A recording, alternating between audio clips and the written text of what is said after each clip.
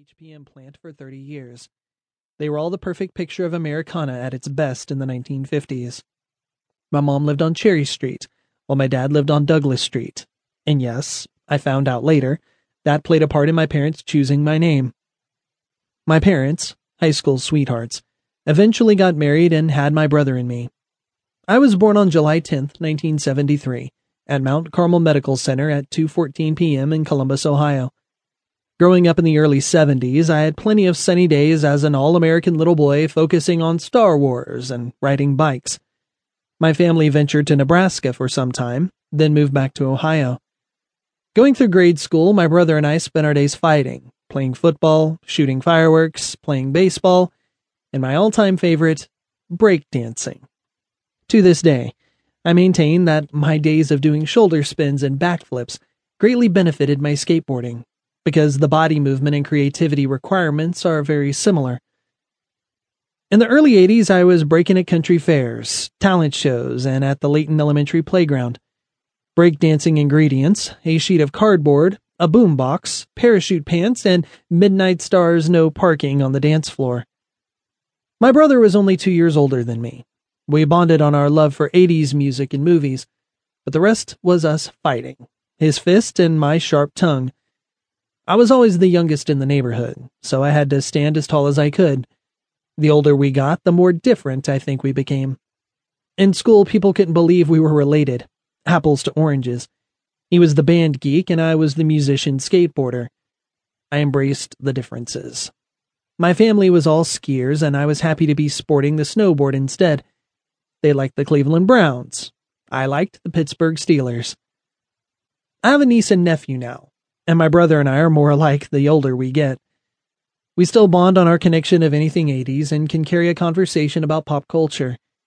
He has become a doctor just like my father. So yes, Dad and brother are connected with their jobs and football. My mother was a nurse turned realtor, and I'm still happily waving the outcast flag throughout my adulthood.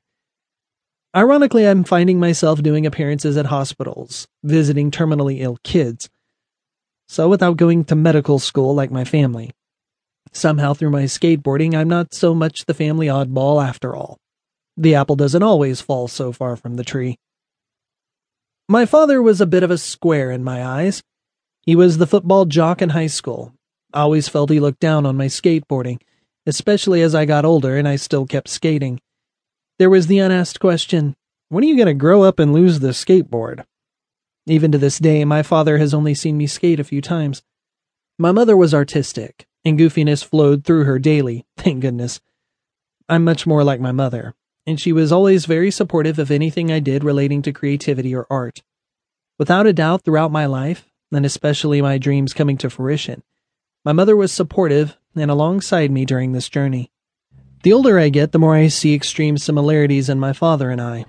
Our opinions on pop culture, intellect, music, theater, and our compassion for helping are spot on. It is the curse of getting older. I see myself using very similar gestures and social mannerisms as my father. Only wish my mother was still here so I could learn more about her life and see our similarities. Instead, I have my life of memories of her, and the qualities I possess that she instilled in me before her death. My dad and I are now very similar, but still subscribe to different schools of thought on life and the pursuit of happiness. I'm much more free-spirited and willing to let fate and the wind take me to tomorrow, while he is programmed that A leads to B, then end up at C. Neither approach is right or wrong, just different. I'm not sure if it is a result of losing my mom early or not. I hold on to moments tightly, and I'm optimistic there will be a tomorrow, but I'm never certain. Even as a child, I would get homesick when my parents sent me away to camp, or I would get depressed when I had to go back to school after summer. I try to hold on to the good moments and let them last. Along with my break-in skills, I was a talented juggler, something my father introduced to me. It didn't seem to take long to pass both him and my brother up in the craft.